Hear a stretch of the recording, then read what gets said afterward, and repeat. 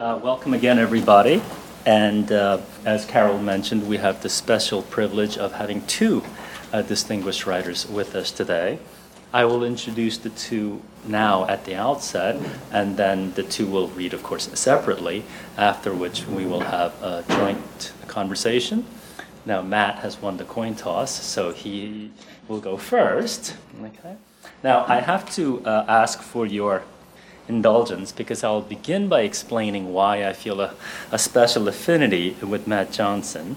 If you're familiar with his novel Pym, you'll know that it opens with a darkly comic scene in which an African-American scholar, or black academic, at a small liberal arts college goes to confront the college president who has denied him tenure on the grounds that this scholar refuses to serve on the diversity committee.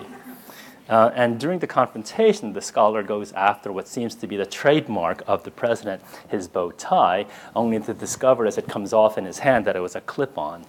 But in any case, now I happen to be the chair of the Diversity Coalition at Wellesley. And one of the few fortunate things you could say about it is that it is hands down the most ineffectual committee on campus. And yet the committee persists with assigned and presumed roles and overdetermined and undermined by the very complicated history of race relations and diversity in America. And indeed, Matt Johnson opens his novel with that scene, precisely so that he and we can re-examine and understand in new ways the history that shapes us, even as we resist it, deny it, or simply misunderstand it. In fact, we could say that in all of his works, wielding wit with devastating precision, Johnson takes us on a journey that uncovers so many of the layers beneath which history is submerged, whether we are literally under the ice in Antarctica, or at the site of a lynching in Mississippi, or in post-Obama America. Along the way, we gain unexpected insights into the complicated role that racial constructions play in the roles that we play, whether we call ourselves white, black, or anything in between, from Cherokee to Octoroon to Incognegro. Matt Johnson is the author of the novels Pym, Drop, and Hunting in Harlem, the nonfiction novella The Great Negro Plot, and the graphic novels Incognegro, Dark Rain, and Right State. He is a recipient of the United States Artists James Baldwin Fellowship, the Hurston Wright Legacy Award, and the John Dos Passos Prize for Literature. He is also a faculty member at the University of Houston in the Creative Writing Program. Now, if Matt Johnson likes to look through the lens of race to survey our lives, Tracy Smith looks, in her latest volume of poetry, Life on Mars, through a telescope lens, and more specifically that of the Hubble telescope, on which her late father worked as an optical engineer. To look through a telescope at outer space is not only to confront the unimaginable vastness of the universe, it is also to examine, on a different scale, life here on Earth. And indeed, Smith does both in her volume, pondering mysteries from a cosmic bird's eye view, while giving shape to the loose fragments that litter our lives. But what gives Life on Mars its special power is its capacity to bring together the larger questions about what's out there with the more intimate questions one faces, for example, when a parent dies. But it's not only in the elegiac moments that the poems look outward. It can even happen when the kids in the apartment above you make too much noise. Smith imagines the racket building to lift off decibels and the whole building itself taking off into space, after which she adds with a comic flourish, "Let the heaven we inherit approach."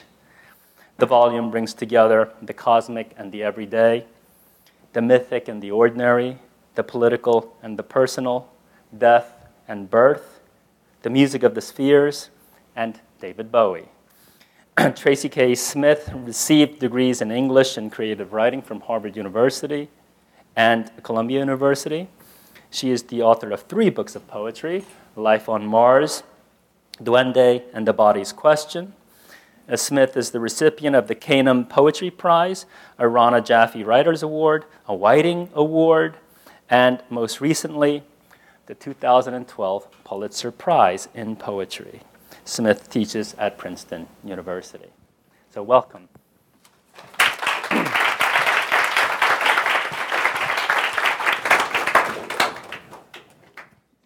Thank you. It's really good to be here, especially after I almost tried to fly up here during the middle of Hurricane Sandy from Houston, and this was a much nicer way to come visit. And I'm honored to be here. It's really exciting reading with Tracy. Tracy and I went to graduate school together probably about 4 or 5 years ago, something like that. And actually, the first reading, I was sitting there thinking the first reading, real reading, like New York City reading I ever went to was a reading Tracy gave, and I was blown away by her then and felt very intimidated, and that explains why I still do. So I'm honored to be reading with her. I'm kind of sick of reading from Pym, so I'm going to read from this new novel that I'm working on. And this is the first chapter, and you'll hear this, but basically it follows a guy who's inherited a house from his father and leaves Wales to come back to America into Germantown to live in this mansion that his father was trying to renovate and died while he was trying to do it. In the ghetto, there is a mansion, and it is my father's house. Its lawn looks like it smokes its own grass and dreams of being a jungle. Every rotten timber mocks me. This house that killed my father is as big as it is old, an 18th century estate in the middle of Germantown, just past North Philly. It sits on 7 acres surrounded by growling row houses on all sides, a frozen monument in an architectural class war. Donated by the Loudon family after the Depression, the city has used it as a museum until a fire, until repair costs beyond its means and interest. Before he died, my father bought it at auction, planned on restoring it to its original state, just like he did for so many smaller houses in the neighborhood, rescuing a slice of American history and then sell it back to the city for an American profit. I was a boy, and as such, I used to ride the 23 trolley past its colonial pillars in the years it took me to become a man, marveling at this artifact the rich white folks had left behind when the city flooded to its gates with the Industrial Revolution. Most things from childhood get smaller with age, but Loudon Mansion engorges because now I have to take care of it. It's an even bigger mess.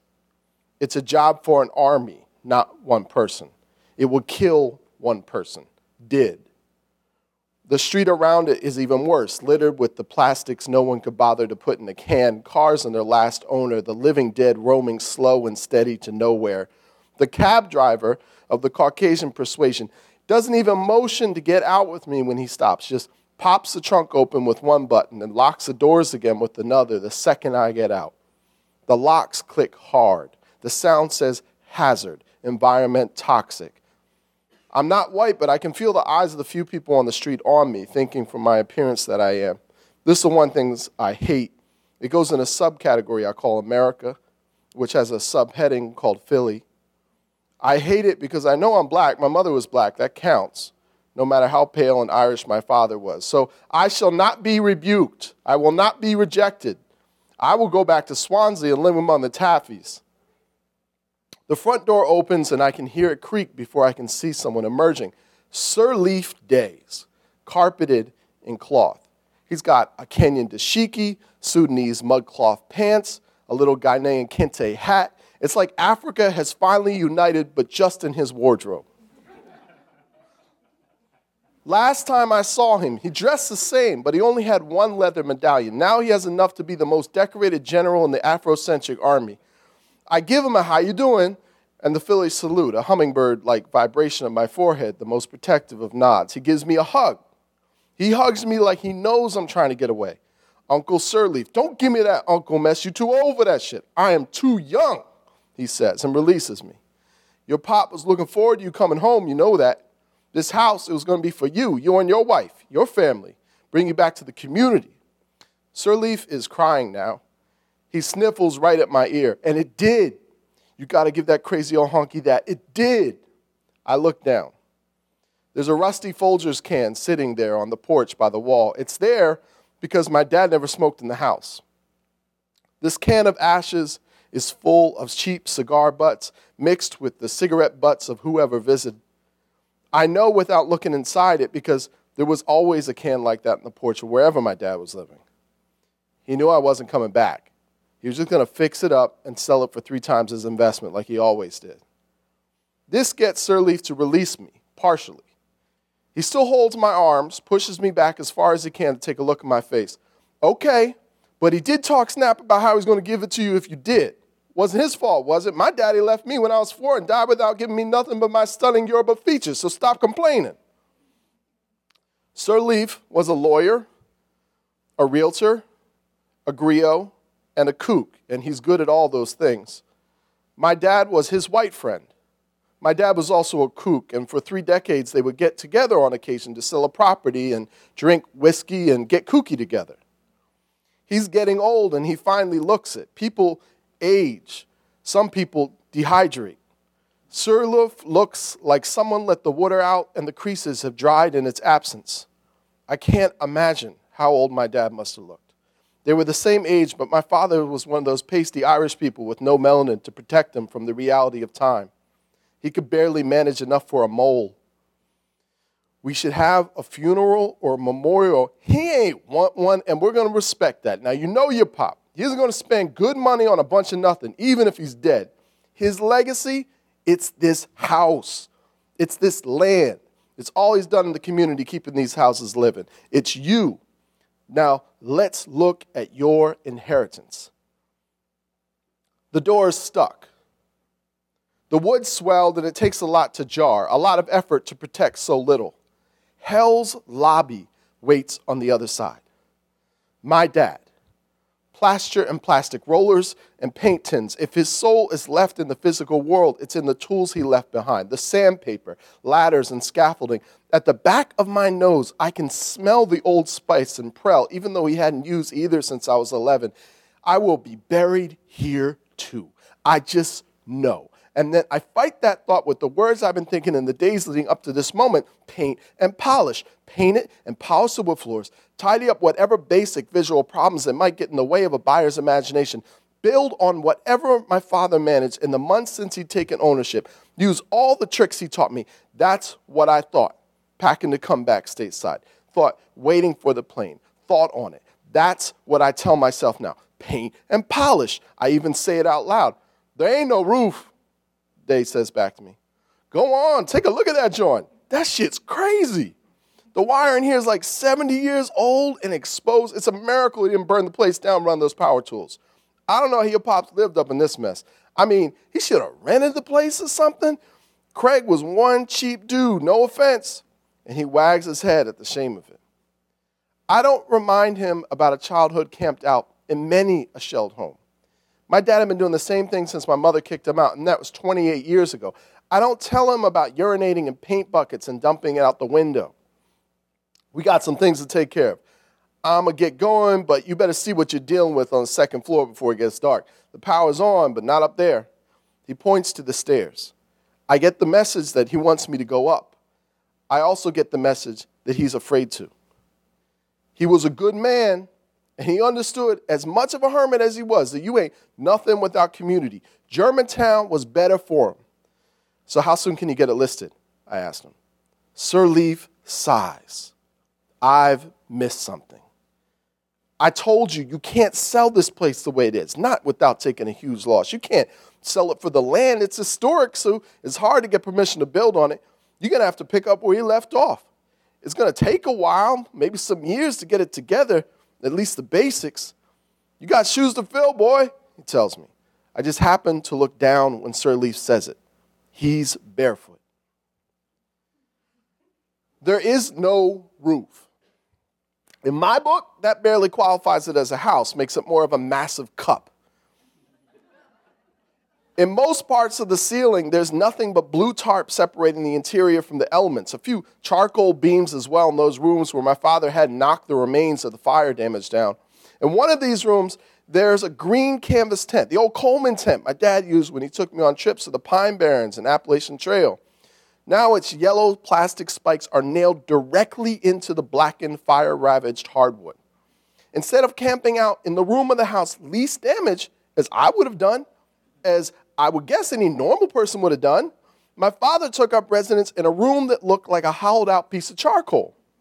There's a tarp on the floor to match the one glimpsed through the burnt shingles above. But besides that, the room is unprotected. It's the 19th of August, about 80 degrees outside and 90 in this room. This is a space he had grown sick in, had made the decision to not go to the doctor in, then died quietly of pneumonia in as well. I always assumed he would die on the streets of Germantown itself, knocked over the head for being the wrong race, in the wrong neighborhood, in the wrong century, but no. In the gloom, I drag everything, the fold-out table and chair, the lamp connected to the car battery, the propane grill, the 5-gallon jugs of fresh water, and eventually the tent itself, one by one downstairs to the relatively unaffected dining hall. It's the least damaged room in the whole house. My father managed new drywall on there, matched and replaced sections of the crown molding, had gotten as far as laying out cans of primer for painting. After closing the sliding doors to the hall, the room almost seems habitable. I set up my own camp. The pragmatic nature of it all. I am exhausted and jet-lagged and just needing shelter, and tomorrow I will go draw cartoons at a convention for spending money. All this lets me ignore that I am deconstructing the scene of my father's death, then laying down on it. I hear a sound and I'm awake, and it happens so fast that I don't know if I've dreamt it. I'm not married anymore. There's no Amwin in the bed next to me to ask if she heard something too. I sink into despair at that, at the reminder of my failure, even though it's been almost 13 months now. So I even talk to her, it's not the same. And although I'm still drunk on sleep, I feel how alone I am. Then I hear the sound again, and suddenly all I feel is fear once more. It could be the settling of the house, the symphony of old wood doing its nightly performance. It's so late, it's early. No sounds of car outside to hide the acoustics. Another sound, and I think, I don't know. So I stop breathing. A minute passes, and my fear congeals into self-consciousness. I'm a grown man scared of the dark like this. I get up to go to the bathroom. My feet are so loud on the floor that I know that real objects make real sounds, not negotiable ones. When I was a kid, I would lay in bed at night till I feared my bladder bursting more than the ghosts I suspected I would see on my way to the can. Around me, there are shadows, and there may even be ghosts, but I am too old enough not to refuse to see them. In the bathroom, my water hits the water laying in the bowl, and I look out the window into the gray of the night, the mist hovering over the grass, and then I see him. He's sitting on the tall grass, in the dark, all alone. His legs folded under him like the Buddha, just sitting there. My water runs its course, but I still stand. I can't move. I look at him, bald, black, ageless, clothes without distinction in the gloom, in the middle of the massive lawn between this mansion and the street, and I become as frozen as he is. I don't move because I'm too scared to, even though I don't know why, even though he's not moving. He doesn't seem to be looking at me, or at least his head isn't facing my exact direction. It's facing the front door. I think he's a ghost. I know he's a ghost, that if you stood in this same position, this same time of night, that you would see him too. I get more fear from that, contemplating the fear that if this is true, what else is? But he stays there. A minute passes, and he stays there, and ghosts come in and out, dissipate, are insubstantial by nature. It's a man. When I move to pull away from the window, his head snaps up, and he stares at me. Shooting down to a squat, I stay low till my legs begin to hurt. There's no phone. I have no phone, not in this country, not in this house. I cannot call anyone even if I wanted to. I am alone. My father is dead. I am a man now. My breath, it's so loud. I try opening my mouth wider just to get the sound to stop taunting me. I'm a big guy. 6'4", weigh 225 naked, and I decide to act like I am a big man, and I shoot upright, head for the room my father's work materials in, go to grab the biggest thing I can find. This turns out to be a long wooden spear, an extension for a foam paint roller without the appendage attached. I hold it with two hands. I am an African warrior, or a Celtic one. I grip it so hard, my hands become even paler, adrenaline having replaced my blood. And then I go to the window, and I want him to see me. I want him to see my size, my determination, my intent. I look out the window, and he's gone. And for a second, I'm even more scared. I want to be relieved, but now I'm incapable of it. Lance in hand, I check the other windows. I see nothing. I go upstairs for a better view. No change. Germantown Avenue, past gates, is without life. Occasionally, a car drives past the chipped cobblestones, but it's mostly empty. Too late to come home. Too early to drive out, which puts the time around 4 a.m. I stand there on the second floor in the burnt-out room of my father's. It has the best view of the house, I realize. And when many minutes later, I grow more tired than scared, I head back downstairs to lay down. Tomorrow, which is today, I will play the role of cartoonist, as my life has cast me. I will go sit at a table in a large crowded room and smile at strangers, drawing pictures of their heads on muscle-bound bodies covered in leotards. And they will pay me cash. It is so absurd. I laugh a little in my head, and I need that to get into my tent again, drag up the sleeping bag. Fear that, I remind myself. Fear social failure. You're better at it. I saw a crackhead in the night in Germantown. This hardly qualifies as a supernatural experience. I chuckle a bit and go zip up the tent, and then I see the person standing by my door. It's a woman. She's not looking at me. She's looking up the stairs. My breath gets heavy again, but she keeps looking up there, not over at me. And she's a ghost. Not the dead kind. Her clothes are dirty sports gear with numbers of some team of Piper imagination. She's a white woman, gaunt cheeks like bones around the dark hollows of her eye sockets. If she looks at me, I will pee myself. I will shit myself on this very floor, and I will scream too. I don't care what she wants. I just don't want her to turn her head and look at me. She coughs. It keeps going. Phlegm rising from behind her toenails with each convulsion till it gets to the back of her throat and jumps into her hand. It echoes through the house. It is more here than I am. There's a splatter, and then she's gone. When I hear the front door click behind her, I pull myself frantically from my bag, out of my tent, grab my spear, and head for her. I am rage. I am anger. All of the fear has been replaced. It has been recycled, but I am also caution too. At the lock, I think there might be a pack of them out there on the porch, the monsters, the rags falling from their skin, willing to ambush. So I look through the entry glass to the other side. I am back in Philly. Landing in an airport doesn't count. Sitting in a taxi can be done anywhere. This feeling, this is Philly. There's an old curtain there, and I pull it away, and the glass is hand-blown and old and distorted, but I see movement, and I see them there. I see the figures, a man and a woman, staring at the house, standing on the lawn, walking backwards, staring at the house, walking backwards, away from me, until they reach the fence to the street and float up and over. I keep staring and waiting for more, but there's nothing there. I keep staring, though, until my breath comes down, but nothing happens out there. When I turn around, I look at this house. I look at the buckling floors.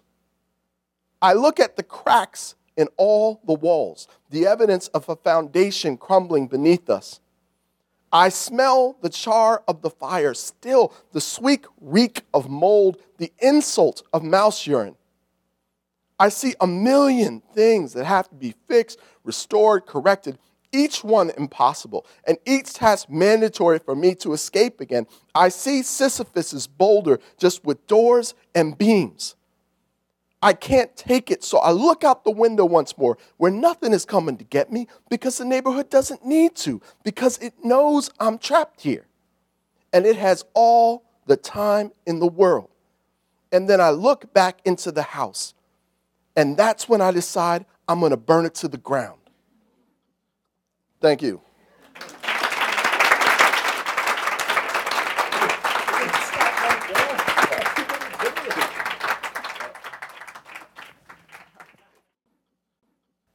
I usually kind of preface reading from Life on Mars by saying that initially when I was writing these poems, I started out just with an interest in exploring genre.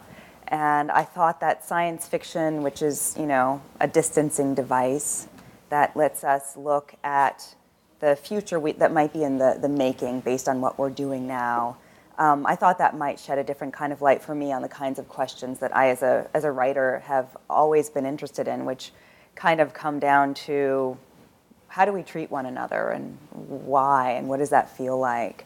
So I had a lot of fun revisiting some of the films that I remembered watching as a kid.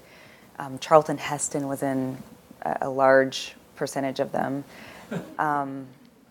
And that felt wonderful. And then my father became ill unexpectedly and passed away, and I realized that the sense of space and distance and even thinking about the future as a real place became a really helpful kind of framework for processing grief and thinking about private loss. So those are some of the things that you'll hear in these poems. I'll start out by reading just a couple of sections, not in order even, from a poem called My God, It's Full of Stars. How is my microphone? Am I good? Okay. You might recognize the title of this poem. It's a line from the Arthur C. Clarke novel 2001, but it's also the opening line from the film 2010, which is not as majestic as Kubrick's 2001, but kind of a guilty pleasure of mine. My God, it's full of stars. Perhaps the great error is believing we're alone, that the others have come and gone, a momentary blip, when all along space might be chock full of traffic, bursting at the seams with energy we neither feel nor see, flush against us, living, dying, deciding, setting solid feet down on planets everywhere, bowing to the great stars that command, pitching stones at whatever are their moons. They live wondering if they are the only ones, knowing only the wish to know, and the great black distance we flicker in. Maybe the dead know, their eyes widening at last, seeing the high beams of a million galaxies flick on at twilight, hearing the engines flare, the horns not letting up, the frenzy of being.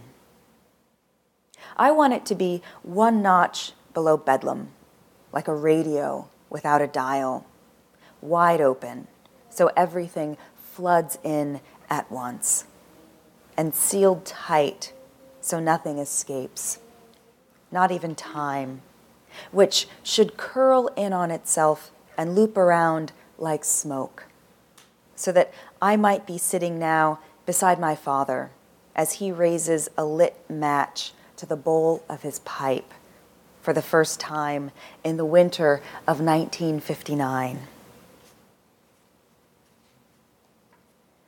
Charlton Heston is waiting to be let in. He asked once, politely, a second time with force from the diaphragm. The third time, he did it like Moses, arms raised high, face an apocryphal white, shirt crisp, suit trim. He stoops a little coming in, then grows tall. He scans the room. He stands until I gesture. Then he sits. Birds commence their evening chatter. Someone fires charcoals out below. He'll take a whiskey if I have it, water if I don't. I ask him to start from the beginning, but he goes only halfway back. That was the future once, he says, before the world went upside down. Hero, survivor, God's right-hand man. I know he sees the blank surface of the moon, where I see a language built from brick and bone. He sits straight in his seat, takes a long, slow, high thespian breath, then lets it go. For all I know, I was the last true man on this earth. And may I smoke? The voices outside soften. Planes jet past, heading off or back. Someone cries that she does not want to go to bed. Footsteps overhead. A fountain in the neighbor's yard babbles to itself, and the night air lifts the sound indoors. It was another time, he says, picking up again. We were pioneers. Will you fight to stay alive here, riding the earth toward God knows where? I think of Atlantis, buried under ice, gone one day from sight. The shore from which it rose, now glacial and stark. Our eyes adjust to the dark.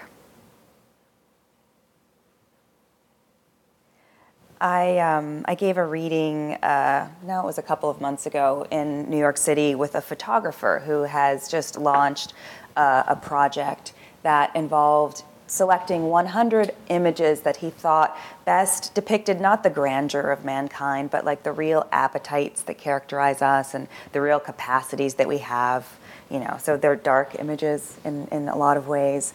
And he had these 100 images engraved on a small gold disc that has been drilled to the side of a satellite for cable television. And the satellite's been launched into orbit, and it's orbiting at a distance that will ensure that it stays in the Earth's orbit for 3.5 billion years. And Trevor Paglen, the photographer, is kind of guessing that within that time, civilization as we know it will certainly have ended, but the planet may well no longer be here. So the project is called The Last Images, The Last Photographs.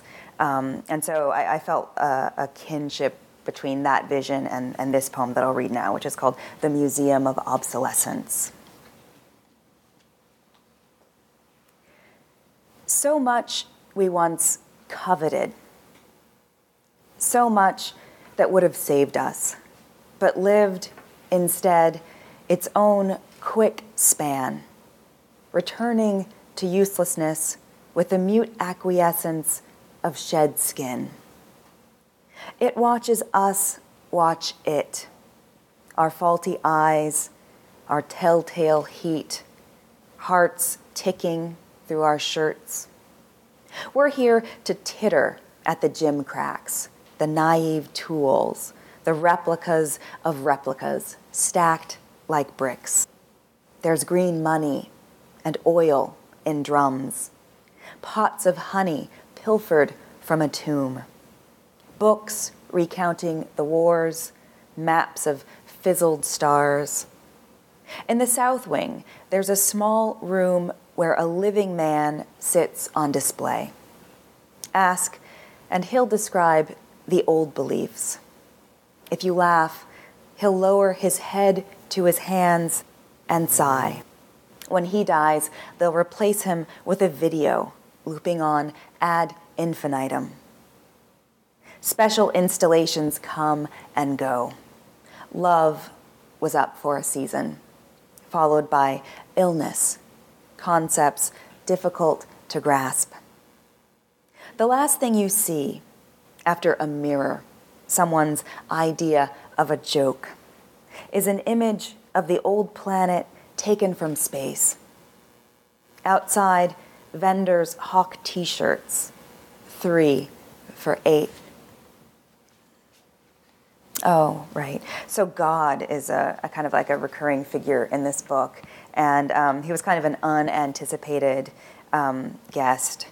And along with him came what I came to think of as God's cousin, the pronoun it, which seemed to kind of be projecting itself at all of the things that I wanted or needed to imagine, or that I felt the presence of and the conundrum of. So this is a poem called It and Company. We are a part of it, not guests. Is it us or what contains us? How can it be anything but an idea? Something teetering on the spine of the number I. It is elegant, but coy. It avoids the blunt ends of our fingers as we point. We have gone looking for it everywhere, in Bibles and bandwidth, blooming like a wound from the ocean floor. Still, it resists the matter of false versus real. Unconvinced by our zeal, it is unappeasable. It is like some novels, vast and unreadable.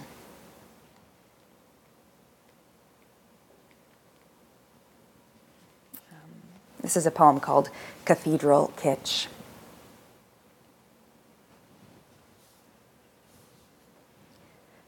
Does God love gold? Does he shine back at himself from walls like these, leafed in the earth's softest wealth? Women light candles, pray into their fistful of beads. Cameras spit human light into the vast holy dark, and what glistens back is high up and cold. I feel man here, the same wish that named the planets.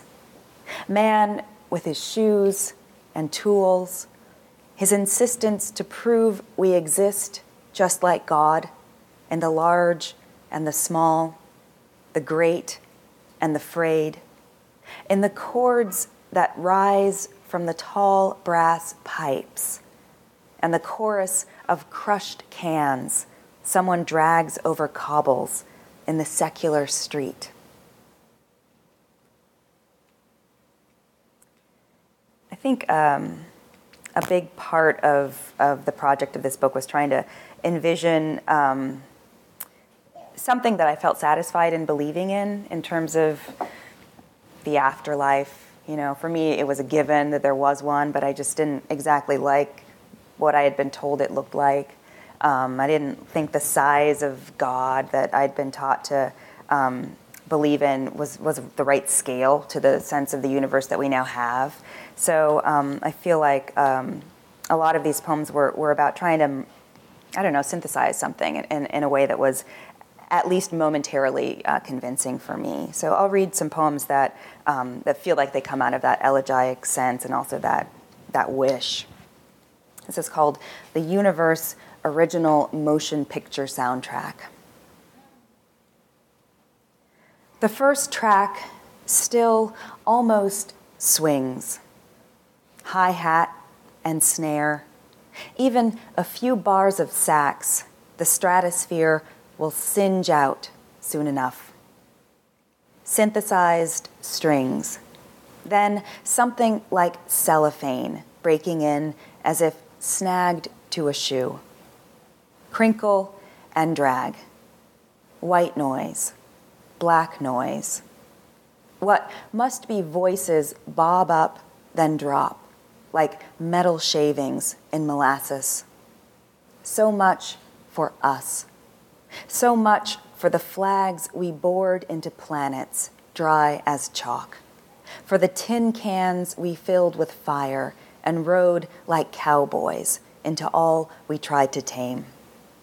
listen. The dark we've only ever imagined, now audible, thrumming, marbled with static like gristly meat. A chorus of engines churns. Silence taunts, a dare. Everything that disappears as if returning somewhere. These are a few sections from The Speed of Belief. I didn't want to wait on my knees in a room made quiet by waiting. A room where we'd listen for the rise of breath, the burble in his throat.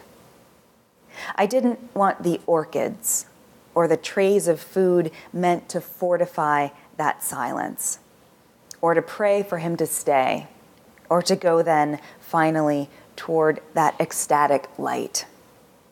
I didn't want to believe what we believe in those rooms, that we're blessed, letting go, letting someone, anyone, drag open the drapes and heave us back into our blinding, bright lives. When your own sweet father died, you woke before first light and ate half a plate of eggs and grits and drank a glass of milk. After you'd left, I sat in your place and finished the toast bits with jam and the cold eggs, the thick bacon flanged in fat, savoring the taste. Then I slept, too young to know how narrow and grave the road before you seemed. All the houses zipped tight, the night's few clouds muddy as cold coffee. You stayed gone a week. And who were we without your clean profile nicking away at anything that made us afraid? One neighbor sent a cake. We ate the baked chickens, the honeyed hams. We bowed our heads and prayed you'd come back safe, knowing you would.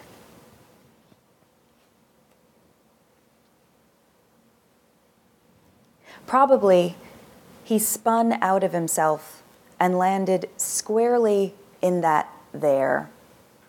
His new body capable, lean, vibrating at the speed of belief.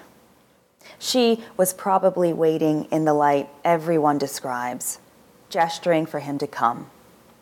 Surely they spent the whole first day together, walking past the city and out into the orchards, where perfect figs and plums ripen without fear.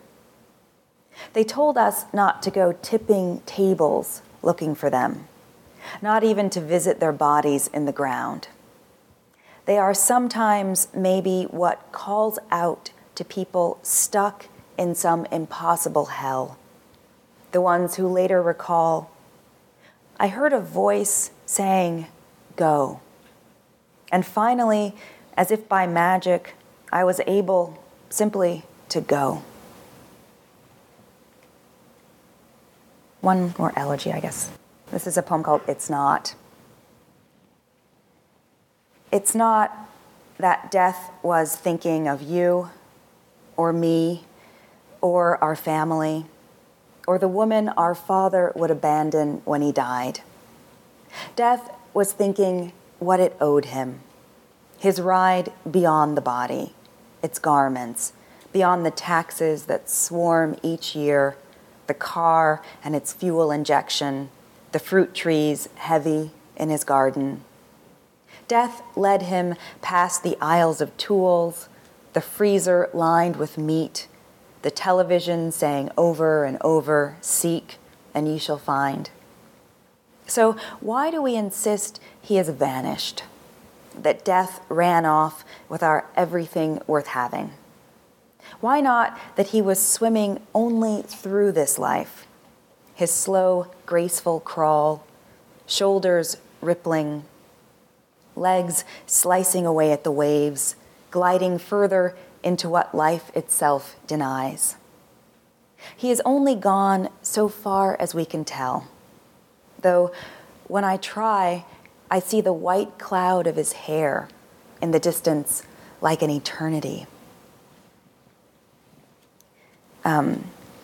So it's hard to call a book Life on Mars without, kind of like announcing that you are a rabid David Bowie fan, which I am.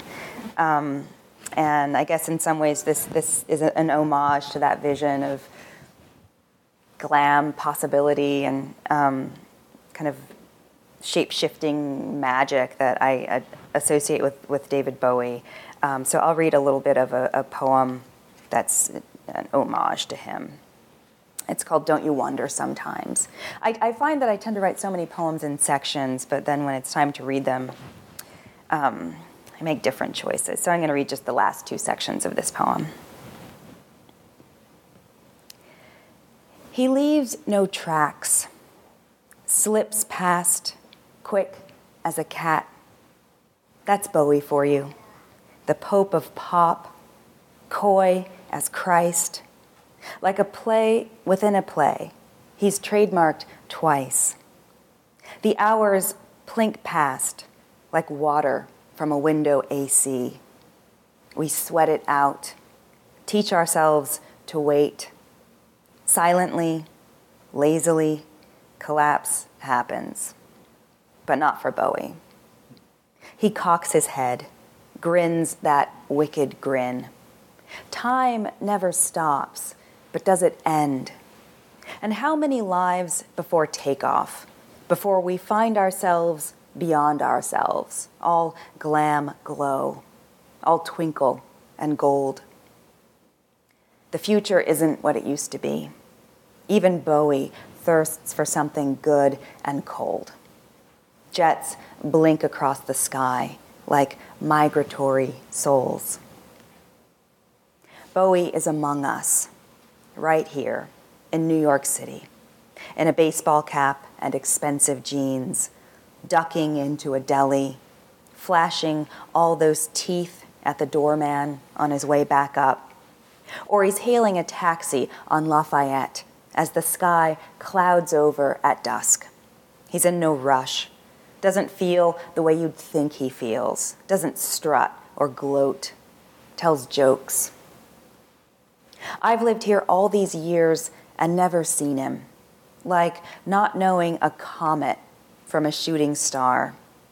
But I'll bet he burns bright, dragging a tail of white-hot matter the way some of us track tissue back from the toilet stall. He's got the whole world under his foot, and we are small alongside, though there are occasions when a man his size can meet your eyes for just a blip of time and send a thought like, shine, shine, shine, shine, shine, straight to your mind.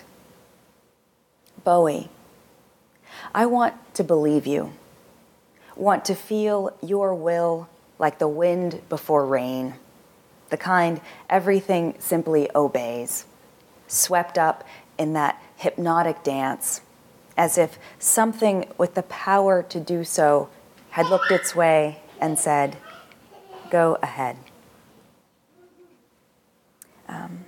Maybe I'll close with a poem. I'm hearing my daughter in this little girl's voice, so I'll read a poem for my daughter, which is something she'll probably not permit me to read when she's old enough to understand it. But this is called When Your Small Form Tumbled Into Me. I lay sprawled like a big game rug across the bed, belly down, legs wishbone wide. It was winter, workaday. Your father swung his feet to the floor. The kids upstairs dragged something back and forth on shrieking wheels. I was empty, blown through by whatever swells, swirling, and then breaks night after night upon that room.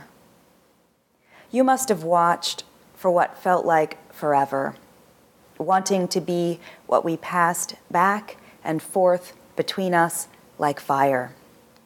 wanting weight, desiring desire, dying to descend into flesh, fault, the brief ecstasy of being. From what dream of world did you wriggle free?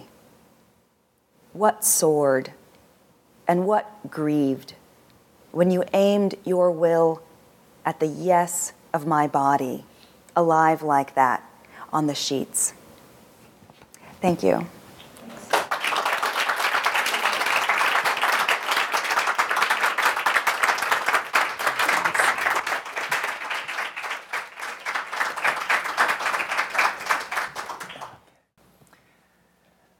That was the first time I've heard. Is this the first time that you've read your work in public? I mean that piece? Right, that piece, I should say. Yeah, in the current version, yeah. That's terrific. Well, I will just begin the questioning before we open things up to you all. But I thought I would begin with that image of the house, the damaged legacy, which is rooted to an ethnic place, but which needs work for restoration, right? And because it seems to me a kind of emblem for some of the things that both of you work with in your works, and that is the emblem for home. What does it mean to have a home in a multi-ethnic country like America? But what does it mean to find a home in a broader sense, that place to which things disappear, return? But also the sense of home that you find in more intimate moments. When you say in the final poem of your volume, Us and Company, bumping up against the herd of bodies until one becomes home, in which you find presumably a sense of home in contact with another body. Right? So if perhaps I can just begin by asking if both of you could talk about the sense of home in a small scale, in an intimate scale, or in multi-ethnic America, or in fact in the universe. I think the book that I was working on is I was writing a book about biracial experience from my own biracial perspective, and I've been dealing with that issue for a bunch of years, for about 5 years now. And in the process of writing the book, what I realized is that a lot of my biracial identity came out of growing up in the Germantown section of Philadelphia, which had a huge amount, Northwest Philadelphia, the Germantown and Mount Airy, had a huge amount of biracial kids and interracial couples. But I had no real mixed race identity probably until I was like in my mid-30s.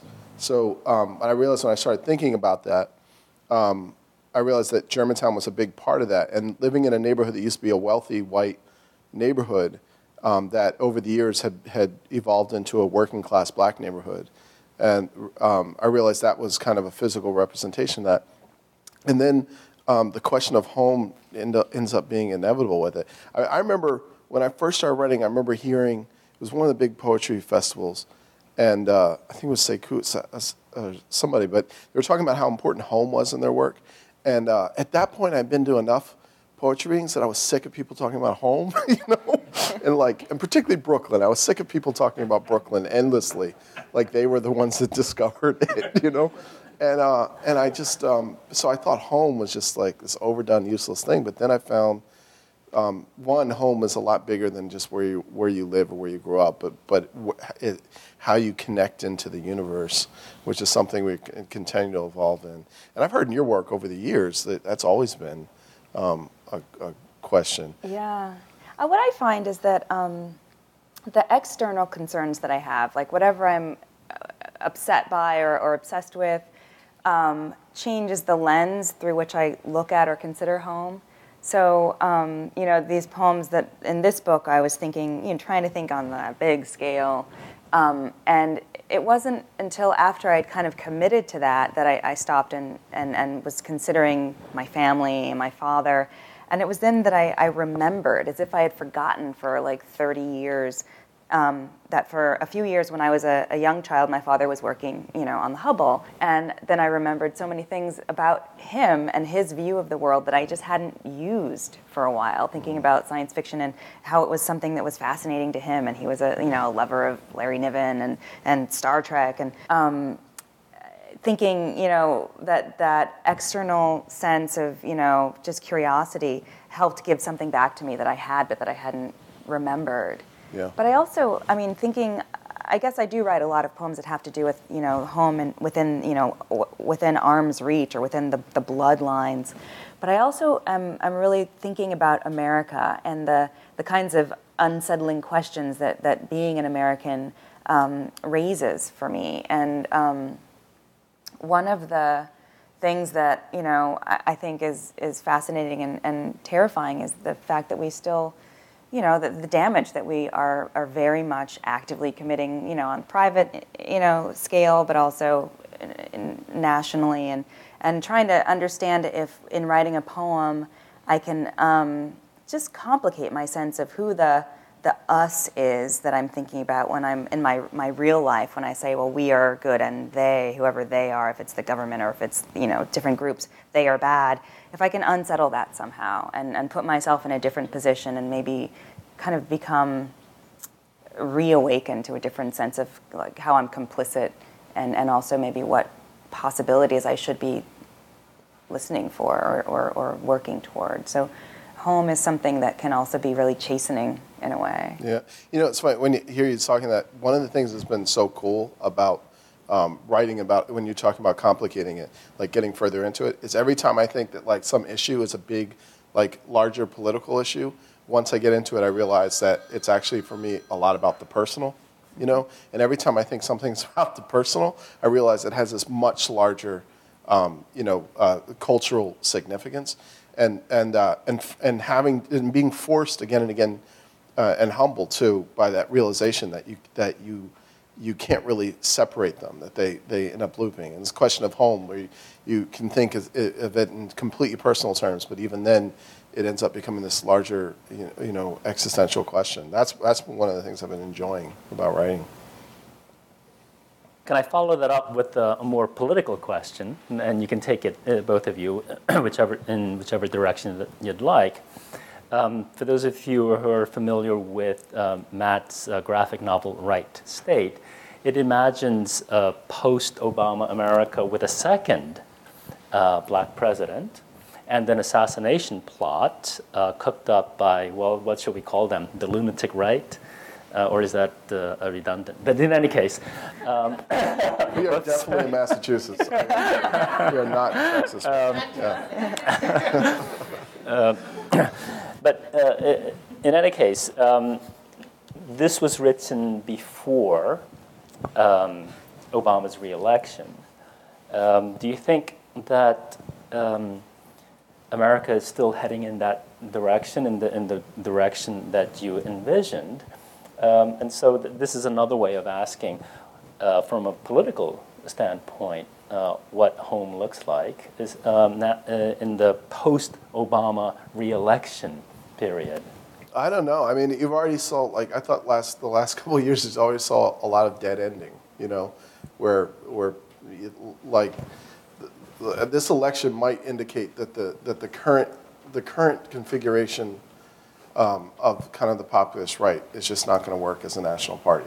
And also, you have people from my dad's a Irish American guy from a family that's been in America for about 200 years, and mostly in the art museum area of Philadelphia.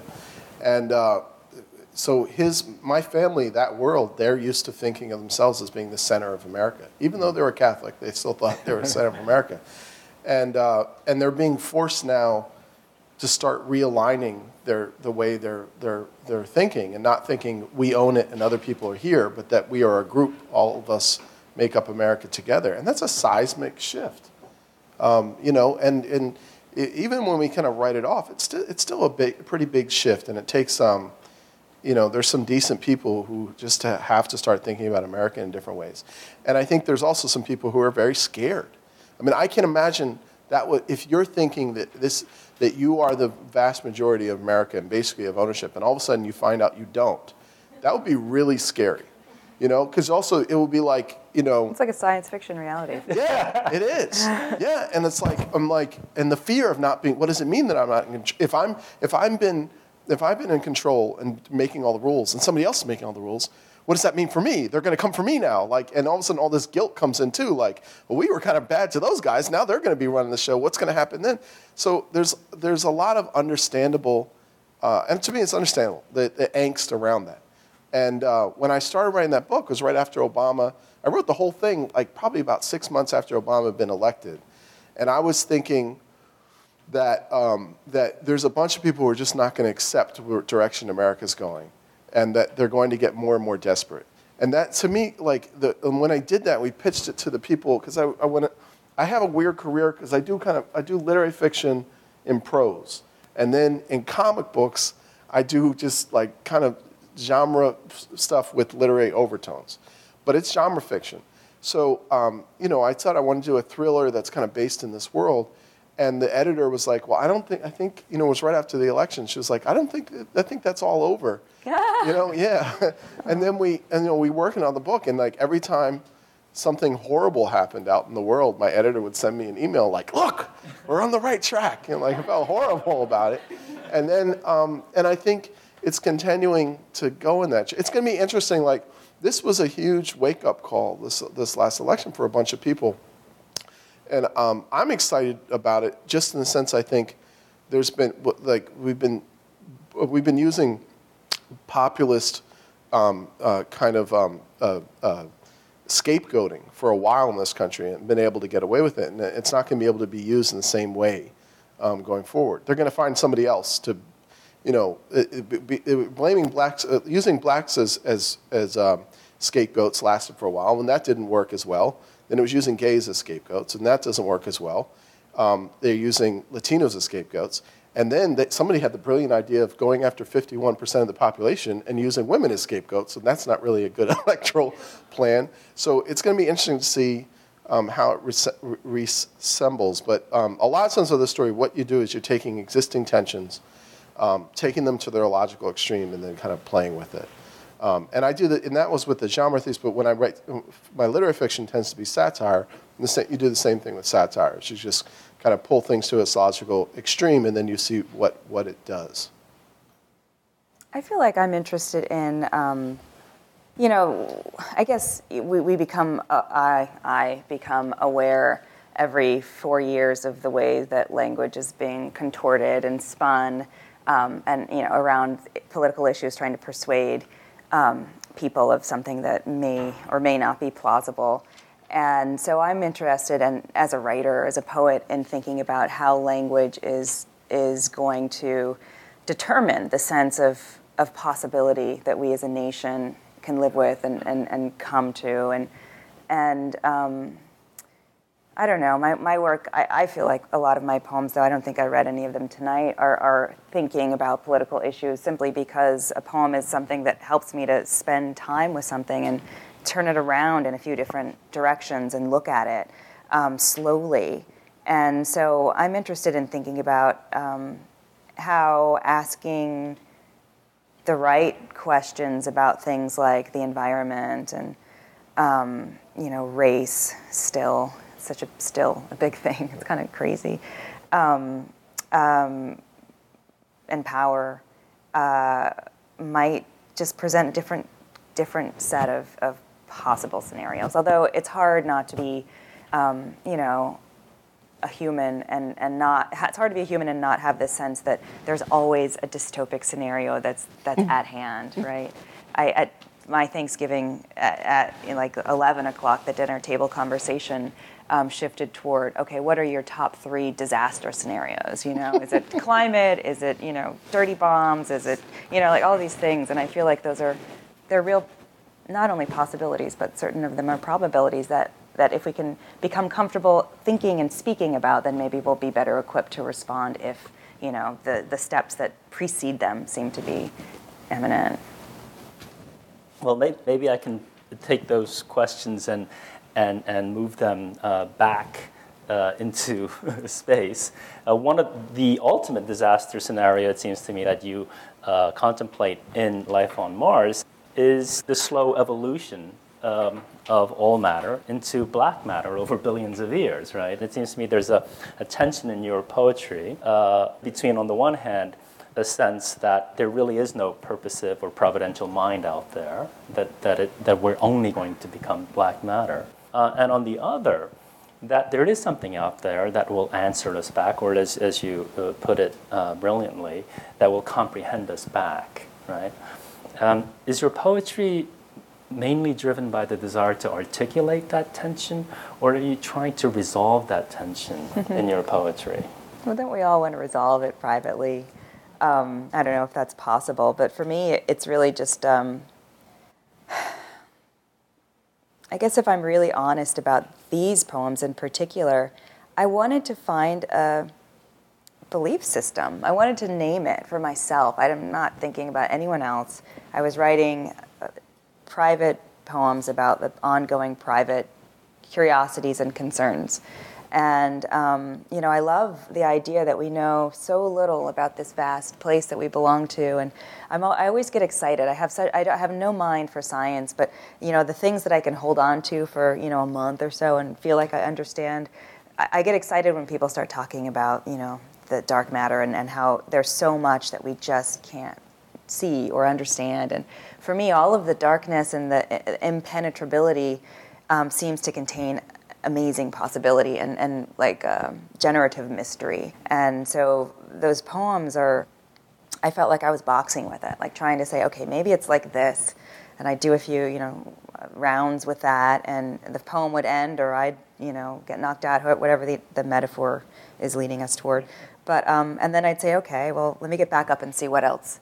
And so I felt like it was a wish, the impossible wish of trying to figure something out that brilliant minds can't figure out, but feeling like if I could sit down with it for long enough, I could convince myself of something that might feel true for, long enough to write a poem.